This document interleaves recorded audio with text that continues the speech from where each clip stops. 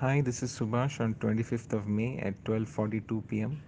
I welcome you all to the midday market commentary. Markets have corrected from the highs after a positive opening. Nifty is currently trading near the lows of the day. Overall market breadth is negative and broad market indices like Nifty Mid Cap is down by 1.92%, while the Nifty Small Cap is trading lower by 2.56%. Sectorally, the indices that have gained the most are the Nifty Financial Services and Bank Nifty indices. The top losers are the Nifty IT, Media, Realty, and Metal indices.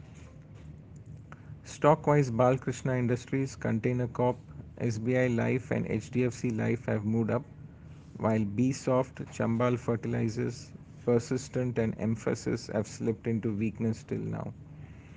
Asian markets have closed on a mixed note, with the Nifty correcting further today. Further downsides are likely once the immediate support of 16,052 is broken.